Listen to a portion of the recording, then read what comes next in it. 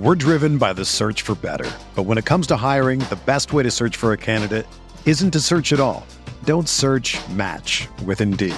Indeed is your matching and hiring platform with over 350 million global monthly visitors, according to Indeed data, and a matching engine that helps you find quality candidates fast. Ditch the busy work. Use Indeed for scheduling, screening, and messaging so you can connect with candidates faster. Leveraging over 140 million qualifications and preferences every day, Indeed's matching engine is constantly learning from your preferences, so the more you use Indeed, the better it gets.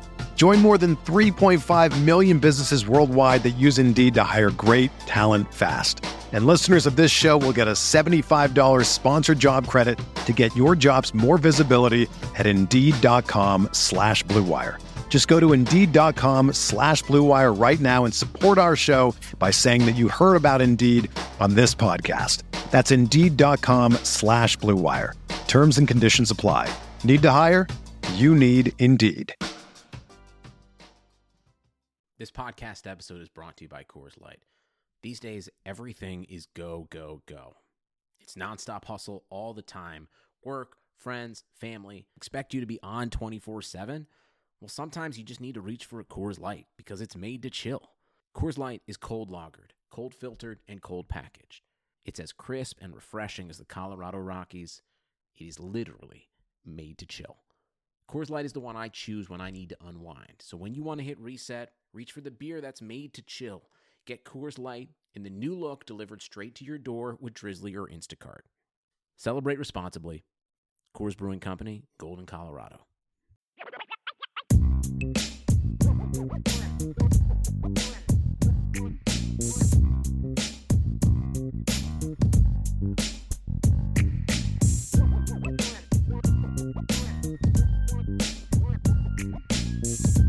So welcome, everybody. Welcome, Irish fans, to yet another edition of our Irish Breakdown podcast. And we're going live with this one because we figured, you know what?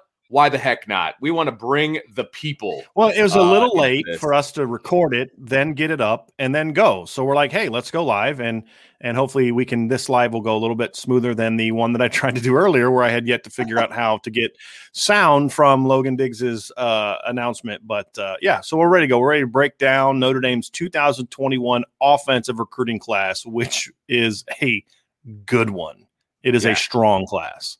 No question. And I'm excited about this offensive class. I mean, you said it in your breakdown online that the reason Notre Dame has a top 10 class is because of the offensive side of the ball. Mm-hmm. And I think that's what's super exciting about this class. And this is what I'm super excited to talk about. Look, the bottom line is, Brian, you and I are both offensive coaches, and we can appreciate and we can get excited about defense, but come on, man.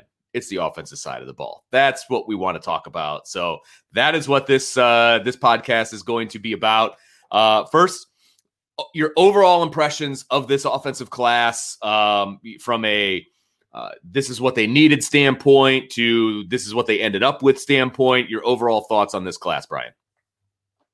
I think landing Logan Diggs was the final straw because that was going to be the one position, if they didn't get him, that I think Notre Dame would have been short on numbers. Okay. I think with him in the class, they've met their numbers needs everywhere. They got the quarterback they needed. They signed two, actually.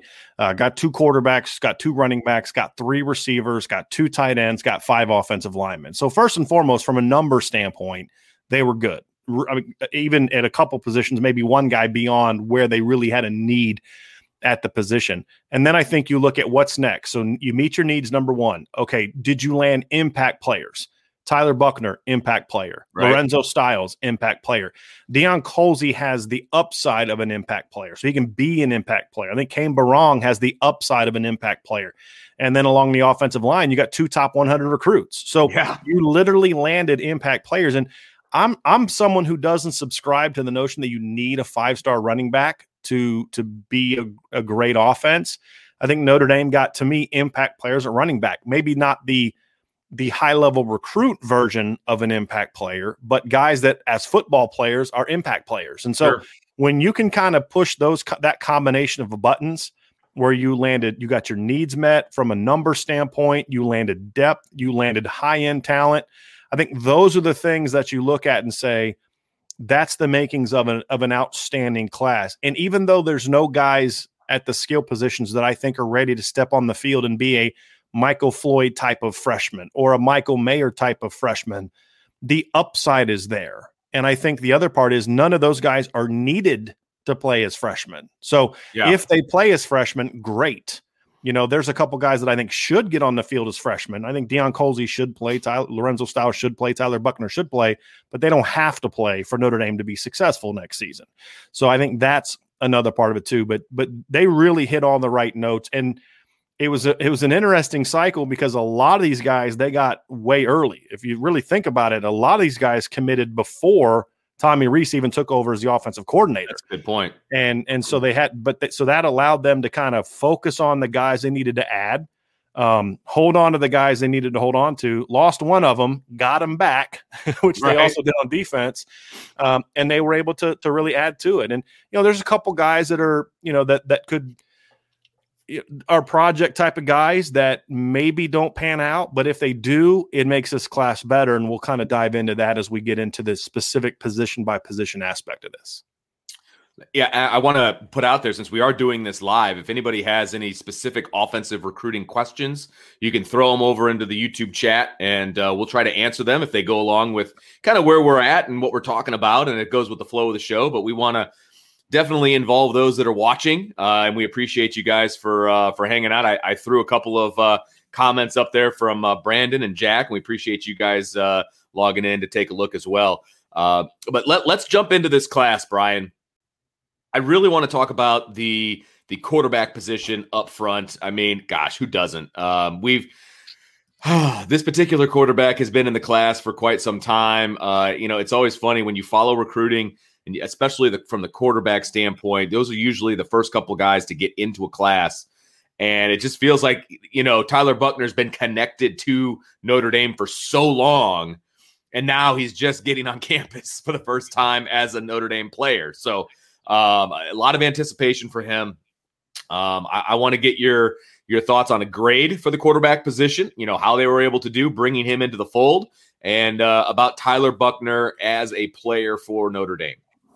Well, I think that this is an A grade. I mean, to me, this is a no-brainer A grade. You really only needed one quarterback in the class. They signed a second, Ron Paulus the second, or is it Ron Paulus the third? I think he's the third. And, you know, so that gives you a numbers need because, you know, you have some numbers situations. I don't think Jack Cohn was committed at that point in time as a grad transfer when they signed him. So you met your needs numbers, but really it's about, can you get difference makers on campus? And the reality is they got a difference maker on campus. Tyler Buckner is a difference maker.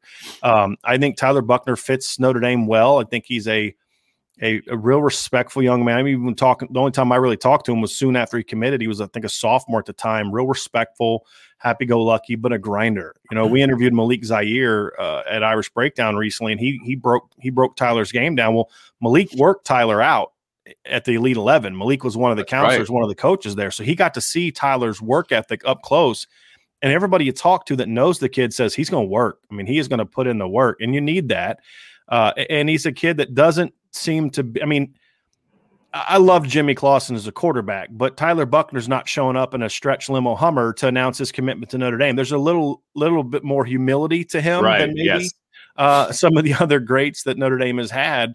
So I think he fits in that regards, but being able to keep him in the class, being able to allow him to sort of be the base of this class is important. Now, the next step is going to be developing. That's a different conversation for a different day, but Tyler Buckner's the modern day quarterback. He can make plays from the pocket. He can make plays when things break down. He can throw off platform. He can make plays on the move as with his arm. He can make plays on the move with his legs. He really has everything you want in a quarterback. Now it's, can you build around him? Can you commit to him in a way that maybe you weren't able to develop and commit to some of the other quarterbacks? And this is really going to be the first quarterback.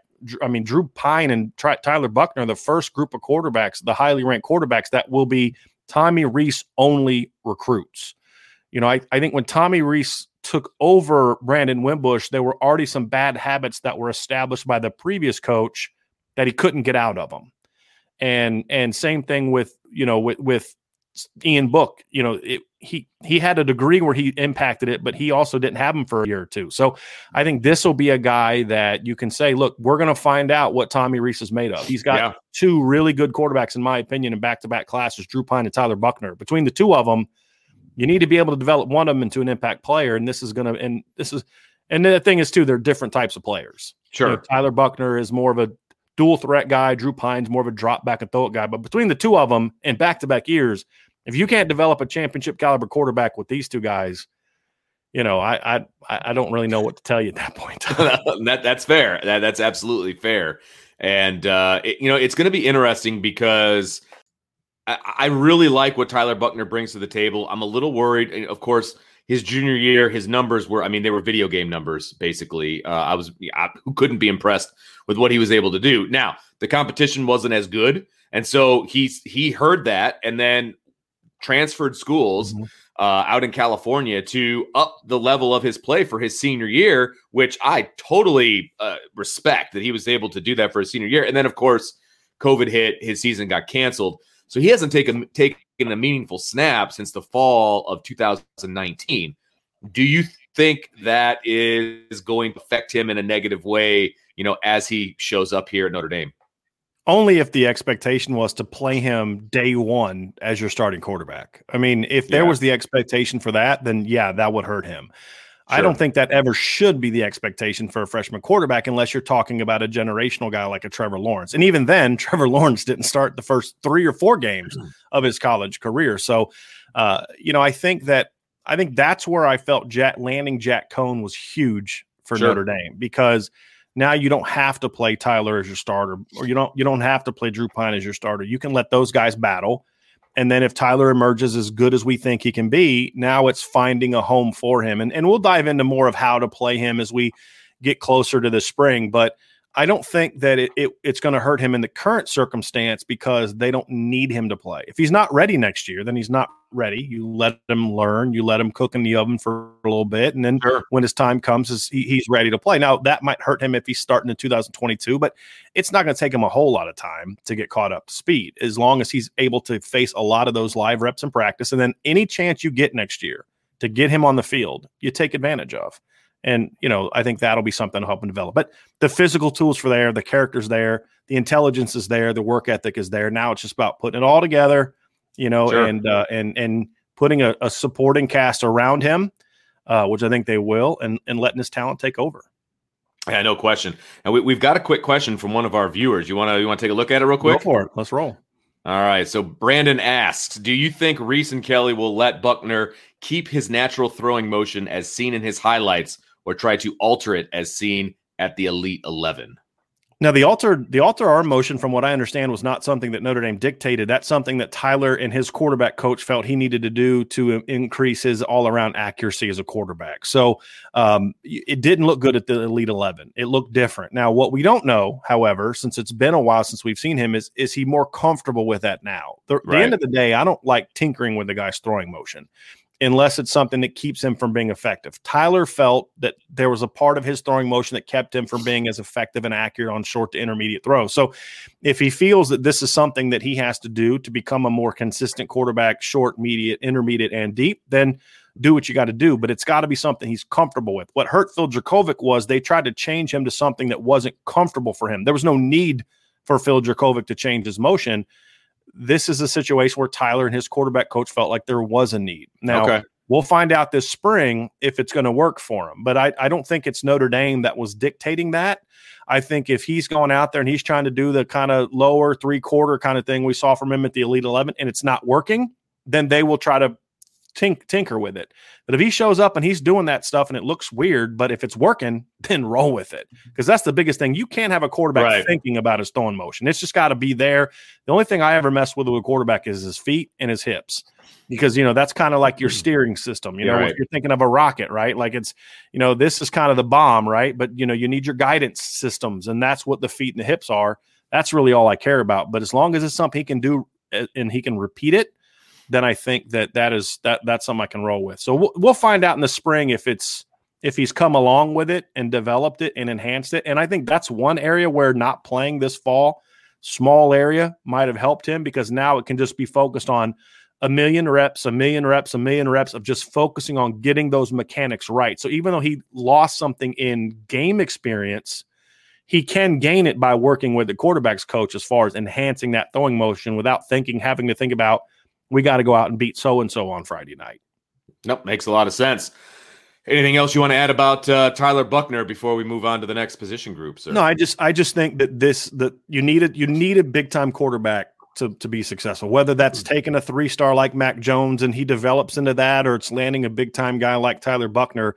The fact is you need a talented quarterback, and he is a talented quarterback. And you can't have an elite offensive class without an elite quarterback, and I believe Tyler Buchner has elite talent. He was a 5-star for me initially. I dropped him down a little bit to a 4.5-star, which for me is a top 50 player, simply because we didn't see him as a senior. Yeah. And I think that experience aspect of it knocked his grade down just outside of that. But there's no doubting that he has 5-star tools. And if you don't believe me, go listen to the interview I did with Malik Zaire. He kept talking about how this is the kind of guy, if you develop him right, that can lead you to a national championship. He believes that, and he saw him on film and he saw him in person.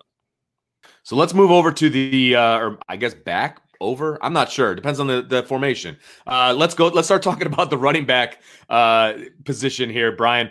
Huge get today, grabbing Logan Diggs, and there was some question marks as to whether he was actually going to come to Notre Dame, but he ended up putting on that Notre Dame hat today, which was great news for the Irish. 2-man class, Audric Estime and Logan Diggs. Give me your overall thoughts about the running back group as a whole, your grade. I love it. I gave it a B+ simply because I don't give out many A's. I mean, I don't. I think that has got to be reserved for that elite top 5 in the country kind of haul. Having said that, what this class is, I gave it a B+. What it is a class that you can absolutely go toe-to-toe with anybody with, especially when you look at it, which is, I think the best way to look at recruiting is in pairs. If you look at comparing this 2 guys with Chris Tyree last year, you have a great compliment. And here's what I like about the 2 guys they got this year. Obviously, Audric Estime was the guy that signed and announced his signature in December. And yeah, he was a guy that kind of came out of nowhere. He was a good player as a junior, but blew up as a senior. Yep. And, 6'1", he's listed as 6'1". I don't know if he's quite that tall, but it doesn't matter. He's 215 pounds. He can be a hammer, but he's got really nice feet, very nimble feet. I brought up Jerome Bettis as a comparison simply from a footwork standpoint. I'm not saying he's Jerome Bettis, but that bigger body that's just really light on his feet. Jerome was huge, but he always was really light on his feet. I see that from Audric. He's a guy that he's a north-south runner, but at the same time, he understands setting up blocks. He understands making moves at the last second, getting on your run track, letting your block set up, and then making moves. He's a very disciplined runner, very efficient runner. There's like no wasted motion with this kid, which means if he's a 4.65, right, he plays like a 4.65, where you can get 4.5 guys that play like 4.65s because there's so much movement going on, false stepping and all those kind of things. He is a north-south, do your business kind of guy. He'll hammer you if you're in the hole, but he's also not a guy that's just going to look for contact, meaning he's going to maximize yards. If he's got to make you miss, he's going to make you miss. If he's got to bounce it, he's going to bounce it. And so there's a lot to like there. He doesn't do much in the pass game, but he's got the size to be a really good pass blocker. And you watch him on a few screenplays. I mean, he catches the ball clean. He can make people miss. He's a big hammer, but he's not a guy that's going to blow you away with pass catching skills. So switch over to Logan Diggs, who can be that guy. Yeah. He is a very good pass catcher. Not only does damage in high school as a pass catcher, I've seen him at camps where he's running routes like a receiver. I mean, he's a really talented guy. And I mean, you could use this comparison for both of them, but imagine if Tony Jones was faster. That's what these 2 guys are. Yeah. Especially Logan Diggs, because Audric reminds me of Tony Jones as a runner. What makes the comparison even more accurate for Logan Diggs is Logan is so much more effective as a pass catcher, where Tony was a really good pass catcher. So I think that brought something to the table as well, in that you have a guy that can hammer you between the tackles, and you pop in Logan Diggs highlight tape, and there's plays where he's dipping and ripping through contact, and he plays good competition down in Louisiana. He's playing St. Augustine, John Curtis, a lot of those programs. And which means he's playing against dudes that are going to school for free the next 4 years, right? Right. So he's running over guys, but he's also he's nimble. I mean, there's several plays where he's like leaping over people. He's really good outside. He runs the outside zone as good as any back that Notre Dame has recruited at the high school level. He can make plays in the pass game as a route runner out of the backfield. He's a pass blocker. He returns punts for his high school team. He took a couple back, long way this year. So they're both big backs, and so they both complement Chris Tyree really well, but they also complement each other very well because you can do things with Audric as the runner and Logan out of the backfield where you could use them together. Yep. I wouldn't say I'd use them as often as I would maybe use Kyron Williams and Chris Tyree, but you can do it. But it can be done, yeah. And when you look at it with these two, with Tyree, you've got two hammers, and then you've got Chris Tyree coming in as the big play guy. That's a lethal combination. So I really like these guys. They're not elite athletes, but they're just really good running backs. I will say there's something for that. I will say, watching a little bit of Logan Diggs's highlights today.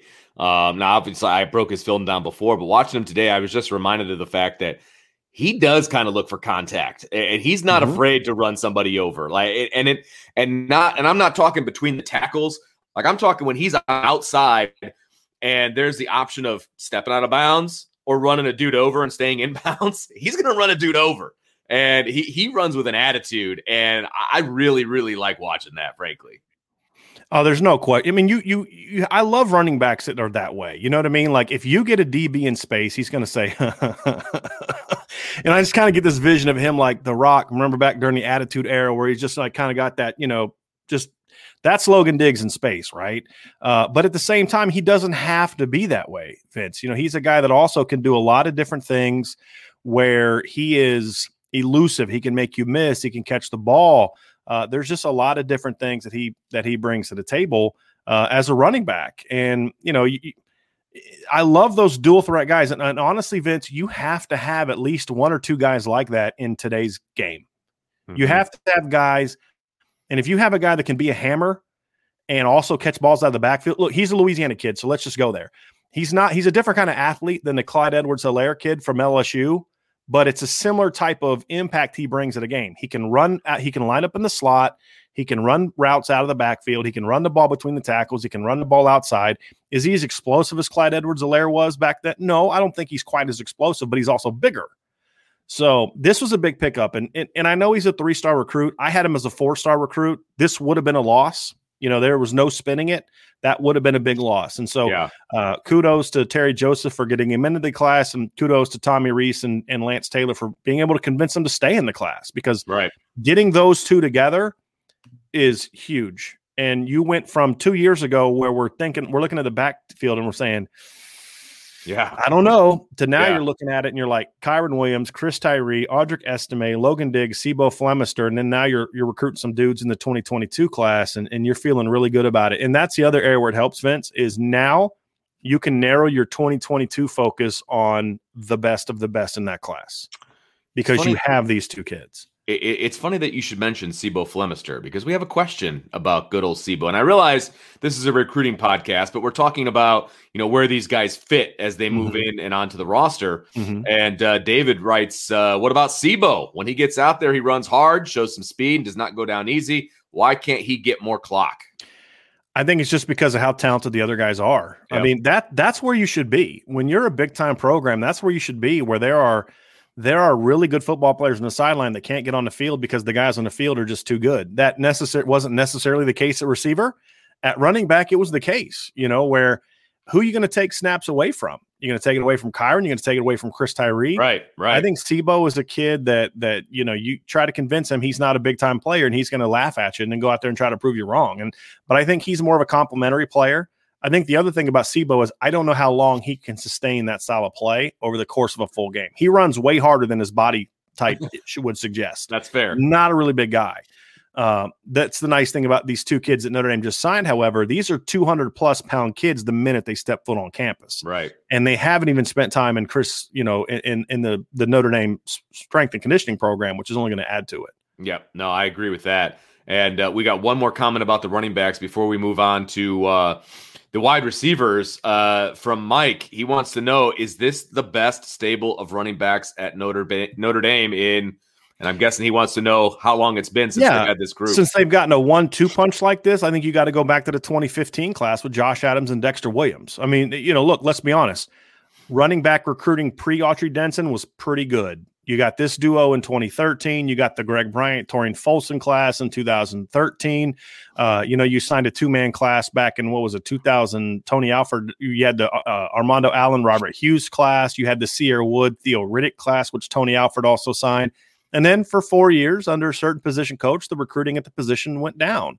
Now it's going back up. And that's why it was so important to get Logan Diggs, because you got another strong two-man class that you haven't had. I mean, I love Sebo and Jameer Smith were good players, but this duo is more dynamic than that duo. So if this duo can be as good as Josh Adams and Dexter Williams were, then that's certainly a plus for Notre Dame. And then, like I said, you throw Chris Tyree in the mix.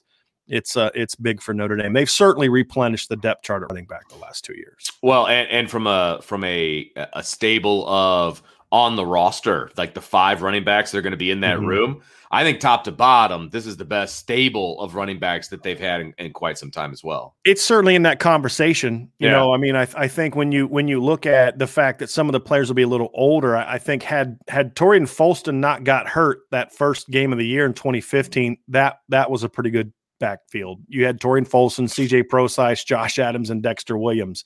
The next 2017, you had Dexter and Tony Jones and Josh Adams. You had CJ Holmes and Deion McIntosh. So you look at like that 5-man group, for example. At the top, that group I think could hang with the current group. But what's going to make this group different is because of the 2 guys you just brought in. The 3-4-5 is better than those other groups were at 3-4-5. Yeah. And that's important because what we don't know, Vince, we don't know what Dakota. We're driven by the search for better. But when it comes to hiring, the best way to search for a candidate isn't to search at all. Don't search, match with Indeed. Indeed is your matching and hiring platform with over 350 million global monthly visitors, according to Indeed data, and a matching engine that helps you find quality candidates fast. Ditch the busy work. Use Indeed for scheduling, screening, and messaging so you can connect with candidates faster. Leveraging over 140 million qualifications and preferences every day, Indeed's matching engine is constantly learning from your preferences, so the more you use Indeed, the better it gets. Join more than 3.5 million businesses worldwide that use Indeed to hire great talent fast. And listeners of this show will get a $75 sponsored job credit to get your jobs more visibility at Indeed.com/Blue Wire. Just go to Indeed.com/Blue Wire right now and support our show by saying that you heard about Indeed on this podcast. That's Indeed.com/Blue Wire. Terms and conditions apply. Need to hire? You need Indeed. COVID restrictions are going to be next year? Are they going to loosen the whole, if you test positive, you're out for 2 weeks? Is that going to be the same? Because if that continues, then it's even more reason why you need numbers in the backfield. Plus, this is a position that takes punishment. What if a guy goes down? They were fortunate that they didn't really have any major injuries at running back this year, but you can't count on that next year. I mean, let's go back and look at 2015. You lost Torian Folston in the opener, then CJ gets hurt against Pitt, and you're down to your 2 freshmen. Josh Adams and Dexter Williams. So you needed the depth, and landing Logan Diggs makes this arguably about as deep 1 to 5 as Notre Dame has been in a very, very long time. The economy is made up of real people doing real stuff, and it affects everything, which you obviously know since you're a real person doing real stuff. Marketplace is here to help you get smart about everything beyond the what of the day's business and economic news. We dig into the how and the why with the real people driving our economy. From big tech and interest rates to small businesses and what's happening at the Fed, Marketplace breaks it all down so you don't have to. Listen to Marketplace wherever you get your podcasts.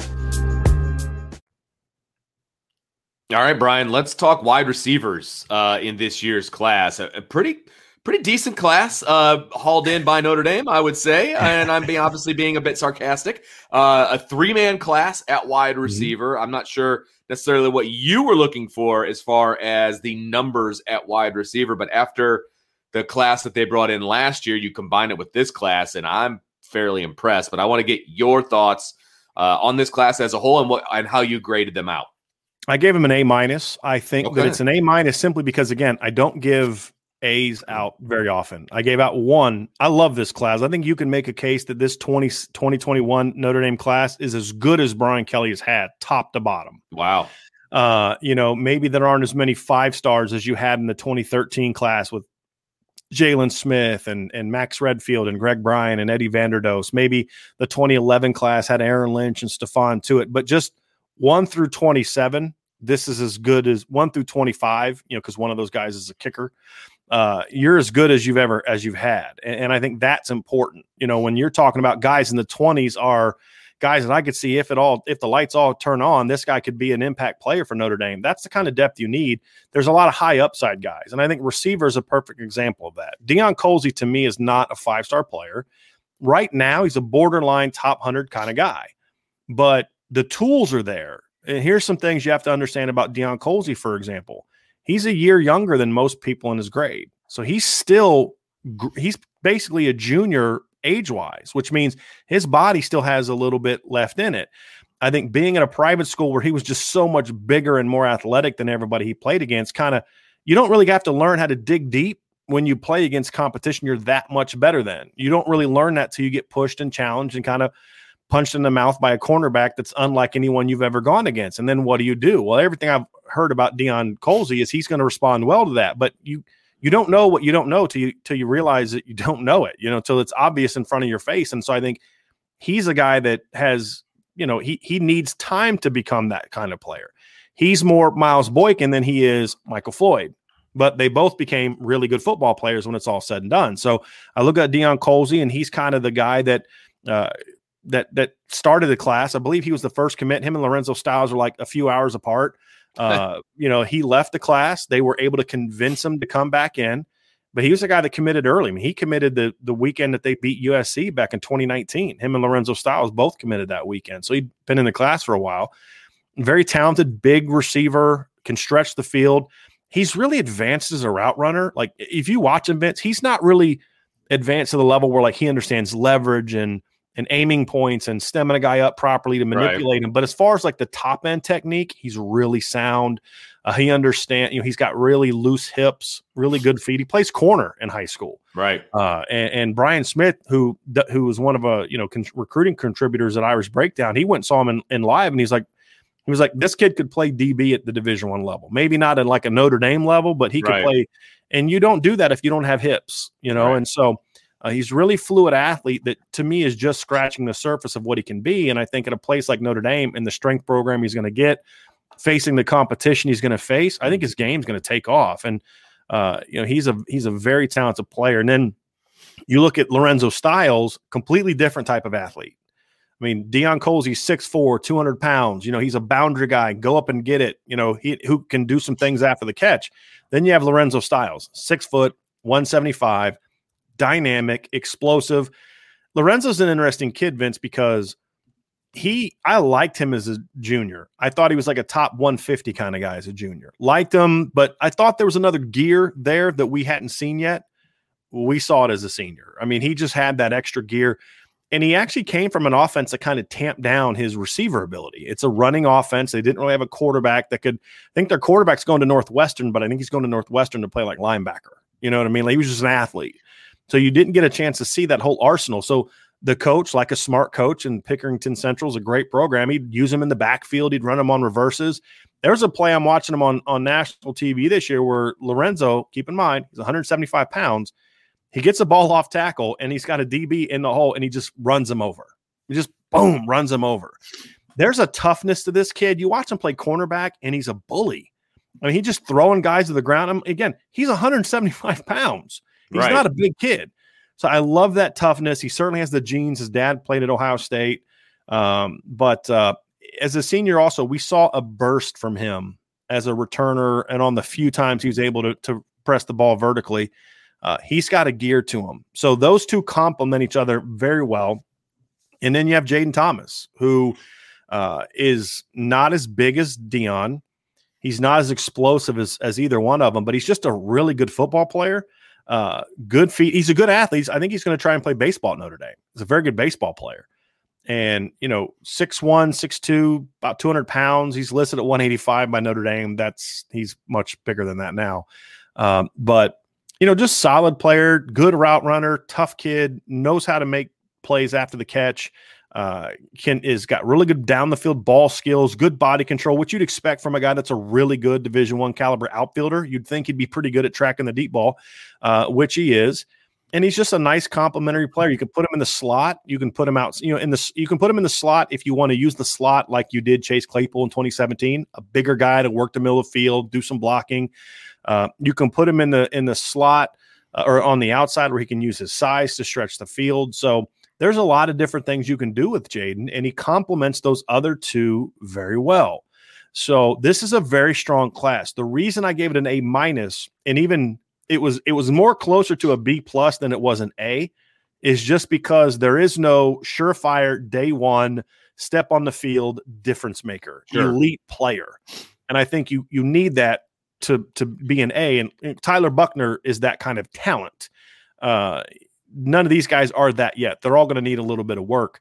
But it's a very good group. And then when you combine it with last year's group of Jordan Johnson, Xavier Watts, and Jay Brunell, very strong 2-year class for Notre Dame. We got a couple of questions about the wide receivers. I'm going to throw at you here real quick, Brian. Some good ones. I think I know where you're going to go with this one, but I'm going to show it to you anyway. Zona Irish asks, what is the problem with receiving recruiting, or is it the coaching? I don't think there's any problem with the receiver recruiting. I mean, look, in the last 5 years, Notre Dame has had Will Fuller, Equanimous St. Brown, Miles Boykin, and Chase Claypool all go to the NFL as draft picks, right? Kevin Stepherson would have been had he made better decisions off the field. You're looking at a group now where Javon McKinley stepped up and had a good career. So you've had plenty of guys. Chris Brown played a key role in Notre Dame being successful. So I think that the problem has been development. I think it's back to what we've discussed in the past, and I don't want to spend too much time on it because we can have this. We're going to have a mailbag podcast on Friday. Yes. So look us up on our Facebook page, Irish Breakdown fan group page. You can send them to me on our website on those as well. But that's a great question for that. I think the problem has been that they're so scheme driven that they don't do a good enough job teaching guys how to play. Right. I think the other aspect of it is the expectations are so high for what a guy has to know to get on the field that it makes it harder for younger players to get on the field. Notre Dame doesn't do a good enough job of saying, here's our best players. Let's make sure our scheme is such that we are giving them an opportunity to go be successful. It's here's our scheme, and those guys have to step up to and play to that level, or we won't play them. It's the exact opposite of what they do on defense, which is we've talked about in other shows. And there's a reason why the defense has been good enough to play for a championship the last 3 years, but the offense hasn't, even though if you look at recruiting rankings, the offense blows the defense away. Yes. From a recruiting ranking standpoint. Right. Notre Dame had 7 starters on defense this year that were composite 3-star players. Think about that. Yep. And they were a top 10 defense, in my opinion, this year. And I threw this one up there while you were talking because you were kind of answering it already about do we think we're going to see any of the freshman wide receivers on the field this year, knowing the playing of freshman receivers at Notre Dame. I think we should. I don't know if there's enough proven veterans, and I think the other aspect of it is the proven veterans that Notre Dame does have injury histories. I hope that Brian Kelly. Here's the thing: I hope that they do play. Me too. For 2 reasons. Number one, good receivers are not 5-year players. They're just not. Right. You redshirted Miles Boykin. What did that do for you? He didn't come back for his 5th year. Right. Guys, and if a guy wants to come back for his 5th year as a receiver, odds are he's probably not going to be good enough to bring him back unless you're in a situation where you have a numbers problem like a Javon McKinley. He's not going to come back and be a star, right? So there's, Lorenzo Styles isn't a 5-year player. Deion Colsey's not a 5-year player. So play him. And it doesn't mean they're starters, but give them 5-10 snaps a game early and give them that opportunity to get on the field. My hope is that what we see from Notre Dame this offseason is that Brian Kelly, if he does what he says he is going to do, which is we look at the program every year, we analyze things. What are the things that are keeping us from getting that next level? If he genuinely does that with an open mind, he's going to say, we got to open things up a little bit more, which means simplifying. And that means getting Jordan Johnson, Xavier Watts, Jay Brunell, Lorenzo Styles, Deion Colsey, the opportunity to go out and find a role. And at least 3 of those guys has to play next year, have to play. absolutely have to play. I would imagine 2 of them will be from the last year's class, but give Lorenzo a chance to return punts. Sure. Give Dion a chance to go out there and be a number 2 or a rotation guy in the boundary, something like that. Give him a chance early against some of the weaker teams on your schedule, and there are some. Those guys can't play against Toledo, you know what I mean? And see what they can do. And then if they earn that right to play more, then they play more. But this is a class that would normally get a chance to play more, but you also have to remember there's some really talented receivers already on the roster.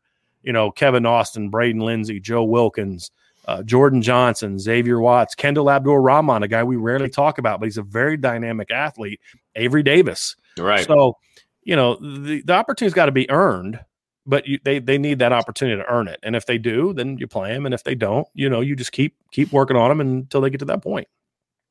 So Notre Dame, a lot of times it's called tight end U. So we got to talk about the tight ends. And they got a pretty decent 2-man class here this year. I don't know if it is the normal tight end class that Notre Dame brings in, but a lot of upside, I think. What are your thoughts on this class as a whole in your grade? I think it's a good group. I don't see a Michael Mayer in this group. Right. But it's a good group. You needed depth. You have 2 complementary players. You're going to hear me say that a lot when we're breaking down these classes, complementary players. And that's important. I don't want a lot of cookie cutters because cookie cutters make it harder to get them on the field together. You've got a guy that's more of a hybrid guy that can do a lot of things, can line up. You got a bigger guy that's more traditional. You have complementary players, and that's important. Sure. 2 guys that I don't know if they're necessarily play right away guys. Like I said, there's no Michael Mayer in this group, but there's some guys that with some time and some work, I think have a chance to be really good. And I think this was a good year to take a chance on some guys like that. Because you do have Michael Mayer coming back. You do have Kevin Bauman coming back. You do have George Takis coming back. So you've got 3 veteran tight ends coming back. So you don't necessarily need a tight end to step in and play. So, I mean, that's really where you're at. So let's break them down here. Kane Barong, he's probably the leader in the clubhouse in this tight end class. And you and I have talked about it on other podcasts, or maybe it was on the radio show. I can't remember. They all kind of drift together after a while. But the differences between the recruit rankings for Kane Barong is astonishing as you go through the different services. Talk about that, and then where you kind of fall with him. Yeah, I've never seen anything like it. I've never seen a kid that had such a variety of rankings. So and I'm going to pull it up here to just give you specifics. So when you look at Kane Barong, ESPN ranks Kane Barong as I think it's in the 60s. Let's see here. I got it right here. ESPN ranks him as the number 51 player in the entire country. SI 99 ranks him as the number 61 overall player in the country. Rivals, I think, has him in the 40s as a kid from Georgia. They have him, I believe, in the 30s as a tight end. And so to see this diversity of opinion, 247 doesn't think very highly of Kane Barong either. I tend to be sort of in the middle with the 2. I think Kane Barong is a very good football player. I think he's definitely a top 200 kind of guy with some tools to be an even better player. So I think he's a guy that if you allow him to develop, and if he can fill out and continue improving his game, he's got a chance to be really good. Because I think he was held back in high school. He didn't play with his. Yeah, there wasn't a quarterback to get him the ball the way that you could. But the thing I was surprised about him, Vince, is when he committed to Notre Dame, he was listed at 6'4", like 220 pounds. Well, when you think of a 6'4", 220-pound guy, what do you think of? Athletic, hybrid. Sure. He is fast, and he is that. But the first thing that stands out about him is he is a punishing blocker. And in that regards, his game really reminds me a lot of Tommy Tremble, although Kane has a little bit more traditional tight end in his pass catching game, but he is a physical, mean, aggressive blocker. And now he's in the 240s. Talk to a source close to him recently. He's going to check in at Notre Dame. I think he said he was 246 the day he left home. So he's put on some size. Yeah. Strong, tough kid, long arms, fast hands. And good vertical speed, and he's been working out with Terrence Edwards, who you remember, a former Georgia wide receiver who coaches at Pace High School. He is actually Jaden Thomas's position coach, but Terrence also works with a lot of kids from the Georgia area on teaching him how to play the game, route running and those type of things. And Kane's been working with him, and you can see the work paying off because he improved a lot as a route runner as a senior.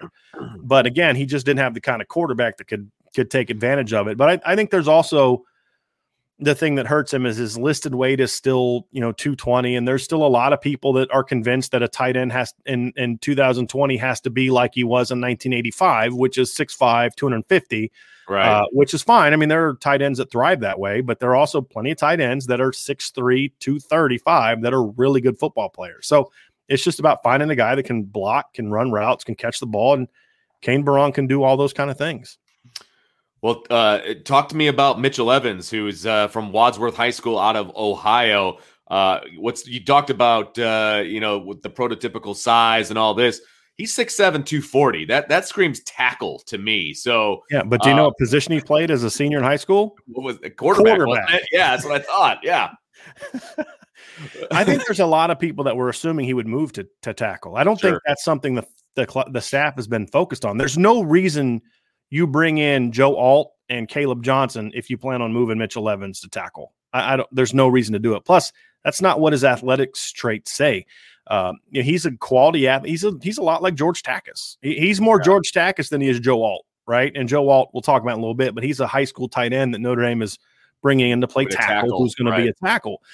There's more George Takis to Mitchell Evans than there is anything else. He's not a real dynamic athlete as far as explosiveness, but he's really smooth and fluid. He looks like he's 12.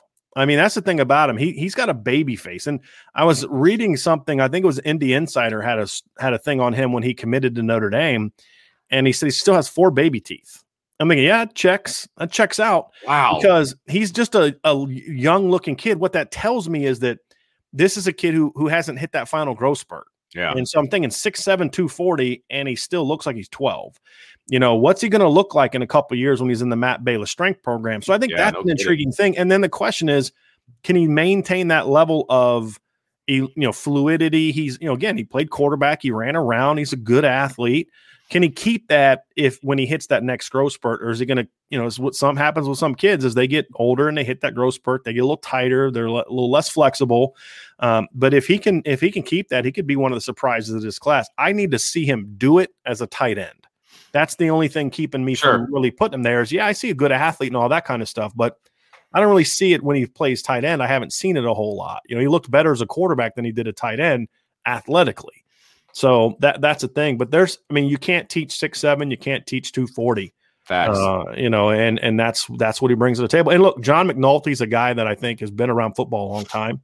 Guy's been in the NFL a long time. Yeah. He felt good enough about Mitchell Evans to take him despite already having Kane Barong in the class. So clearly he saw something at that position. And so, I'm going to give him the benefit of the doubt and see what Mitchell can bring to the table. So let's talk about the big uglies, baby. Let's talk about the offensive line because we know Notre Dame's track record for offensive line. And frankly, we're going to see how good that recruiting has been this year with 4 brand new offensive line, or 4 brand new starters, I should say, going into the offensive line. But this offensive line class, it's a 4-man class. Your thoughts on the class as a whole and your grade for them? So I gave it a B+, and this is the most interesting position group to break down, and I think probably going to be the most controversial. There's 2 ways to look at this class, and we need to be honest about both of them. The first one is what the class is. What the class is really good. It's a top 10 offensive line class in the country. When you sign 2 top 100 recruits, then you're doing well. And what's interesting is, the only consensus top 100 recruit, well, no, he technically wasn't. They didn't have a consensus top 100 recruit because SI99 didn't have Rocco Spindler in the top 100. But As far as Rivals and ESPN, the only guy that was a top 100 in all of them, Rivals, 247 and ESPN, was Rocco. And had SI99 had him in there, he would have been the only consensus. But, that's pretty good. But I think the other way to look at it is what it should have been. And the fact of the matter is they had some poor planning early in the class. They went after some guys that they probably shouldn't have, stayed engaged in some of those players like Landon Tangwalt longer than they should have. When we knew what he was making multiple trips to Michigan and Penn State, wouldn't come back to Notre Dame. That should have told you something a year before he committed somewhere else. Didn't prioritize some other guys like Wyatt Milam. And it ended up, missing on some of their top guys. So the 1-2 is as good as there is in the country, in my opinion. The problem is 3, 4, and 5 aren't as good as some past Notre Dame classes were at 3 and 4. That's just the reality. It's a good class, but you look at like 2014, for example, you had Quentin Nelson, you had Alex Bars, both top 100 recruits, and then your third guy was Sam Mustipher, another top 250 kind of guy. Caleb Johnson isn't that kind of guy. Joe Alt's not that kind of guy yet, and Pat Coogan is more of a good, solid depth player. So I think it's a very good class, but it had the potential to be even better. It should have been better, and that's why I didn't give it an A-. So that's part of it. But let's put that aside and focus on what this class is. And what this class is, you met your numbers needs +1, and you got some versatility. You got guys can play better, and then beyond the top 2 guys, and we'll dive into the specifics, you landed one player that to me could be the difference between this being a B+ class and an A class. And that would be Joe Alt. And we'll dive into that when we get into him. But this is a strong offensive line class. It could have been better, should have been better, yes, but still a very good offensive line class that you're not going to find more than 6 or 7 in the country that were better. There were some, but not a lot. And that's what you need. And you complement it with a strong 2-man group last year. So you overcome your numbers problem last year. You've overcome that to a degree by landing 5 this year, which is important. Now you just need another good year of numbers and high impact talent next year, and you're going to be back on track. Yeah, well, I got to correct myself because I did say it was a 4-man class, and it's obviously a 5-man class. I was thinking, because we had talked earlier about how they needed 4, and that was in my head. So I apologize. Thanks for pointing it out, Brandon. That's my fault. But it's obviously a 5-man class. And so let's start breaking these guys down individually. Let's start with we'll say local, since it's Indiana, right? Avon, Indiana High School, Blake Fisher. This is my number 1 player in the class. He was number 2 going into his senior year. It really isn't about Tyler Buckner taking a step back as much, because the only reason Tyler Buckner took a step back was just because he didn't play. Right. So there's that uncertainty from an experience standpoint, but it's more about Blake just really having a great senior year. When he signed with Notre Dame, he was a big, strong, physical kid that I just thought he has to move to guard at some point. Like eventually he's going to move to guard. I still would like to see him move to guard because I think he could be a top 15 NFL draft pick as a guard. He could be an All-American, Quentin Nelson-esque type of player at guard. But now I think he could also be really good at tackle. And I didn't feel that coming into a senior year. What I liked about it is he's a big, strong kid that's just better than everybody else he goes against. Yet he still went in this past offseason working, and he's a top 100 recruit. I believe Rivals already had him as a 5-star early. He already was locked into Notre Dame. There was really no reason for him. He's an early enrollee. There was no reason for him to really feel like he had to work really hard to improve his game, and he did. And it may sound kind of trivial to say that, but look, there's a lot of kids that aren't that way. Yeah. And so he went out and really reshaped his body. It was in much better shape as a senior. He's always going to be a big kid, but he got rid of some of that baby fat. He just looked, you saw him, Vince. He just looked a little bit more filled out up top, where it was more, okay, that's some weight room work in there up top, not just you're a big boy by birth. And his game improved. Foot quickness was better. His knee bend was better. He was more agile this year. His conditioning was better. Watching him later in games, he was more, able to kind of just keep playing at a high level. And he didn't lose any power at all.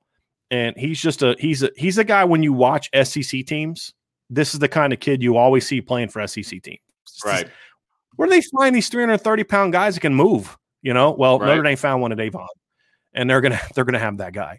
And they haven't had a guy with that combination of size and athleticism since Quentin Nelson. I'm not saying he's going to be a generational player like Quentin Nelson. I'm talking skill set, like size, athleticism combination, where he's always going to be big. Somebody said, well, should he lose 20 pounds? No, he shouldn't lose 20 pounds. He should keep staying at where he is. He could just turn some of it into a different type of weight. But this is a massive, massive young man who's surprisingly agile and an absolutely dominant player, and was one of the top recruiters in the class. Not top recruits, top recruiters in the class. Right. He was very important to this class staying together. He was the person that kind of dictated who was in or out of the group chats and those kind of things. So he was one of the top recruiters in this class, and you always need guys like that. Well, let's head over the state line north to Clarkston, Michigan, and let's talk about Rocco Spindler, sir. This was a big pickup for them. I mean, they had to beat out Penn State and Michigan for him. Yep. LSU wanted him. Ohio State wanted him. This is a kid that everybody all over the country wanted. I like Rocco's game a lot. First of all, he's got a great name. I mean, yes, of course. He's a guard named Rocco. I mean, that's fitting. DNA is good. His dad, Mark Spindler, played in the NFL for a long time for the Lions. Boy, yeah. He's got a wrestling background. I always love Lima wrestling backgrounds, and he's a surprisingly athletic player. He was a guard his whole career, moved to tackle as a senior, and looked good at tackle. I still think he's a guard, but he showed if you need him to, he could go play tackle. Good athlete. I think he's got to work on his pad level, but again, it's not a flexibility thing. It's more of a technique thing. Just coming up high. Quick feet, moves well, change of direction, works well in space, works well at the second level. Really talented player, Vince, that is because of that wrestling background, the technique advancement. He's a 290 plus. He's a guy that you could say, if these are two linemen that could find themselves on the field early in their careers. Yeah.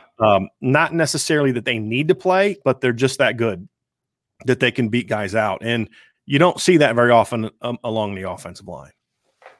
And then it's kind of a two-tiered class, right? You got the two that you just talked about, and then you got the other three. And that's not saying that the other three are just, whatevers. They still come together to make a pretty darn good class. But there's some room to grow for sure. And let's start with Caleb Johnson. He's out of Florida, Ocala Trinity Catholic. I think he's your third-ranked offensive lineman in this class. Now, yeah, third-ranked now, fourth-ranked and upside. And we'll get to that here in a second. But I like Caleb Johnson. He's a tough kid. You flipped him from Auburn, one of several kids at Notre Dame flipped this cycle. Strong kid, 6'7". I don't know if he's all a 6'7". It wouldn't surprise me if he's more 6'5.5", but again, long enough. Okay. Has good length, but not the kind of length you'd think from a guy that's listed at 6'7". So I think there might be some guard potential for him down the road, but tough kid. He's that phone booth guy, Vince, and you hear this in offensive line play all the time. Like, if you get him in tight quarters, he's going to be really good. He's got to work on, he's a guy that to me doesn't bend great because I don't think he has the great flexibility. He's always going to be a bit tight in the hips. Sure. Yep. He's always going to play a little bit high, which is why I think maybe guard down the road might be the place for him. He's more of a right tackle guard kind of guy. Tough, strong. I've got one of those playing baseball for me. He's the right guard on the football team. Right. Working on that flexibility. Right. A little bit. Yeah, right. And that's who he is, but he's a tough kid. He's got good vertical athleticism. Like, there's two types of athleticism for the offensive line. There's the tackle athleticism where you got to be able to work laterally in your change of direction. He's not great there, but then there's the other type of athleticism, which is just that off the line burst. And he's got that. He can really hammer you off the line. Got to work on his hand technique a little bit, but you can see it. He's got strong hands. He's a talented kid. He needs time to develop. His is more of a technique flexibility thing, but he's going to get it. He's going to get it. There's not going to be a need for him to come in right away. So, if this is your third guy, he's not a bad third guy to build around. I don't want to make it seem that way, but there's this kind of third guy, and then there's 2017 where you had Aaron Banks, Robert Hainsey, and Josh Lugg. Right. He's not that level yet. And so, again, it's a very good class, but what's the standard we're holding Notre Dame to? That's the thing. But look, if Caleb Johnson is a starter at right tackle or guard for you in 3 or 4 years, you're going to be pretty good. One of the guys that really intrigues me in this class and is Joe Alt. And he's never really played tackle before. He was a tight end in high school. He's from Minnesota. I believe Notre Dame beat out the University of Minnesota for his services. Talk to me about Joe Alt, because I think that he's a very intriguing guy in this class. He's the guy I was referring to earlier when I said he's the difference between this being a B+ and an A class. Gotcha. Because Joe Alt right now is that kind of project guy. He was like 245 pounds when he committed to Notre Dame. He's listed at 280 now. I don't know if he's 280 or not. Whoa. He definitely got bigger as a senior. You'd see it on film, but just anyone can be 300 pounds. can you be 300 pounds and still be quick and agile and move? If he is 280, from what I saw in his senior film, that's a great sign because he didn't look any slower. His foot quickness didn't change. His flexibility didn't change. He still played tight end as a senior. And, and he definitely was thicker, but he still moved the same that he did as a 245-pound guy. That's huge. He's got another guy with good DNA. I think his dad played football at Iowa. I believe his dad was also a tight end, went to Iowa, became a tackle. Yeah, right? It was the same story. Yeah, right. Right. And, and so this is a kid that he is that typical low floor, high ceiling offensive lineman. This is the kind of kid that goes to Iowa, goes to Minnesota. No one ever hears of him because he's a 3-star recruit. And then all of a sudden you're like 3 years later, he's an all Big Ten player. Right. And you're like, oh, wow, where'd that guy come from? Well, Notre Dame went and found that guy. And kudos to the staff. And here's where I give them credit. They missed on Wyatt Milam and some of those Nolan Rucci and some of those top guys that I think they should have got at least one of. So what do you do about it? Do you just complain about it and say, oh, woe is us? Or you say, okay, let's go find somebody. Well, this is the kind of replacement you need when you miss on guys like that, because he does have that sort of ceiling that if it all goes right, and again, a lot has to go right, but if it all goes right, you could be saying like, who ranked Joe Alt as a 3-star? Like, what were you thinking, And so those tools are there. I gave him a 3.5-star grade, which is kind of for me, it's that top 3 to 400 kind of guy. That's where I rank him. But I gave him a 4.5-star upside, which is a top 50 player, because it's one of those guys that right now he's not a top lineman, but he's got some tools that if he pans out, he's going to go way past his current recruiting ranking. And he's a guy that you're looking at as a 2-3 year starter that's going to be drafted in the day 1 or day 2 of the NFL. He has that kind of upside. The difference is Liam Eichenberg had that from day 1. You just needed to refine the technique, but he was big, he was strong, he was athletic. This is a kid who may not ever get there because you don't know how he's going to handle another 20, 30 pounds. But if he can put on that 20, 30 pounds, continue getting stronger and maintain his athleticism and length, boy, he's got a chance. So low floor, high ceiling guy that if it clicks and they get this one right, now all of a sudden you have that third stud in this class. And now we're talking about this class in a completely different frame. It's going to be different. And that's what I really like about Joe Alt. And to round out the offensive line class, Notre Dame went into Chicago. Not surprising because they're usually fairly successful in the Chicagoland area. But they went to Chicago Marist and they got an interior guy named Pat Coogan. Tell me about Mr. Coogan. Tough kid. He's listed anywhere between 285 to 300 pounds. He looks at least 285, 290. Another guy, we talked a lot about this on the defensive class, Vince, but a guy that we just didn't get to see a chance to watch him progress because he didn't play his senior year because of, the state canceling football. So we didn't get a chance to see if he could take that next step. Had a chance to see him at camp, at the lineman camp, tough, gritty kid. He's a typical Midwestern, Minnesota, Illinois, Indiana kind of recruit, not a great athlete, not the most nimble guy, but a tough, competitive kid. You put him at guard and center, and at the very worst, he's a good backup for you. Yeah. And at best, maybe as a junior, senior, he can go out there and win a starting job at center or guard, and guys like that are good to have. And he's going to be a team player. He's going to be all about Notre Dame and do what he's asked to do. And if you say, hey, be my backup center, he's going to say, thank you, coach. I'll give you everything I got. You need guys like that, because if he was a top 50 recruit and he wasn't playing, those guys are more prone to leave.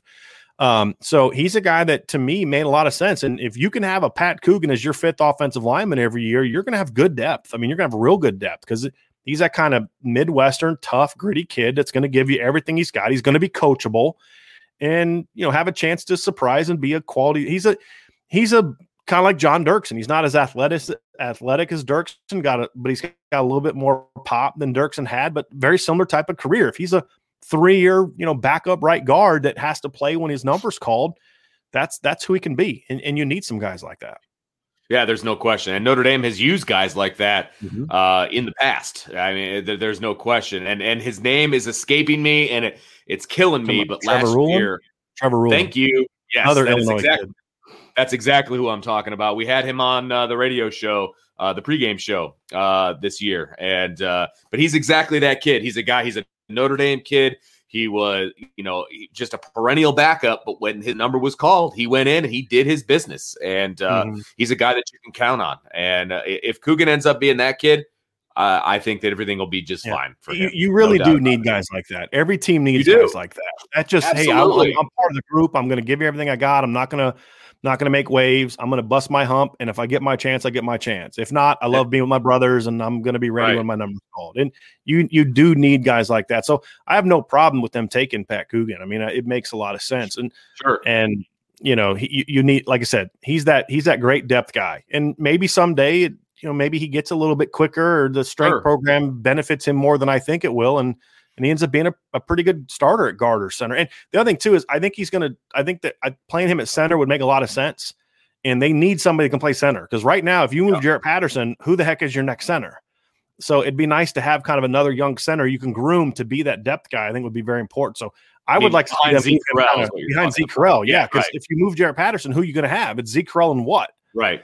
So it'd be nice to kind of establish some depth there. And I think Pat Coogan's a guy that you could move there and say, hey, we're going to teach you how to play this position and go learn it. And that's a position where I could see him being effective and being a starting caliber player, because you can always protect a center with guards. If he's a tough, smart kid, but maybe not the quickest guy, there are things you can do schematically to protect him a little bit. And Coogan has the tools that you would want in a guy that maybe you'll accept having to protect that guy because he brings toughness, leadership, consistency, those kind of things to the table. Absolutely. So those are our thoughts on the 2021 offensive recruiting class for Notre Dame. If you're curious as to what we thought about the defensive side of the ball, go check out our podcast that we just put up this morning, as well as the videos over on our YouTube channel. We kind of cut it up so that it was each position group in a video, so you can peruse your way through that. And again, I saw some of the guys talking about it in the chat. Give us a follow over our subscription, little tap right there on our YouTube channel, and we'll keep bringing you some good information. I can promise you that. We're really diving into this thing head first, and we're really enjoying ourselves. And it's funny because we got done today, and we were planning on recording this one, and Brian was like, "Hey, let's go live." Well, we had to do the radio show. Sure. We had to wait because we didn't want to do the show early and then not have to talk about Logan Diggs. And then I didn't want to talk about Logan Diggs. And then it was obvious that we got tipped off that he was going to pick Notre. We don't really do that. So we're like, well, let's wait. And then we had to do the radio show. And by that time, it was like, well, we're going to have to put it out tomorrow. Well, then it was like, well, let's just do it live, because we recorded. It takes an hour, and then it takes another 20 minutes to produce it and get it all set. And it'd be up at like 9:30. Yeah, I mean, at least. So we'll do it live, and then we can still do all those things. But the people that want it now can get it now. And the people that are okay waiting can wait, and they can listen to it later. But we really do appreciate all you guys. We thought it would take months to kind of get to where we've already gotten to with our YouTube channel. And that's because of y'all. We appreciate it. We've really seen growth in our podcast. Our site we've talked about has taken off. And the YouTube channel's taken off too. So we really appreciate you guys being with us. And we're going to always try to bring you something that we don't think you can find in other places. And that's actual analysis. And so we're excited about that. And we love talking ball. So you guys keep listening. We're going to keep talking ball. If you have some suggestions on things you'd like to hear us talk about, podcast ideas for a breakdown, anything like that, shoot us you can find me on Twitter at Coach D178. Subscribe to our Irish Breakdown fan group. You can ask questions on there. I'll be very interactive. You can ask questions on our message board as well on the website, which I'm hearing is supposed to be happening within the next month or so. We should have that back. Or leave us a comment in one of the YouTube things. So if you are interested in, hey, I wish you guys would talk about this, or what about this topic, we're always open to ideas, because we're trying to do a show a day. And some days we're like, what are we going to talk about today? My wife is still amazed we can come up with something to talk about every day. So give us some ideas. If there's things you guys want to hear about, we'd love to hear it. And subscribe, check us out, and we'll give you guys all the content you want and need. No doubt about that. So for Brian Driscoll, he's the publisher. I'm Vince D'Addario. I'm the football analyst. And we will talk to you next time on the Irish Breakdown Podcast.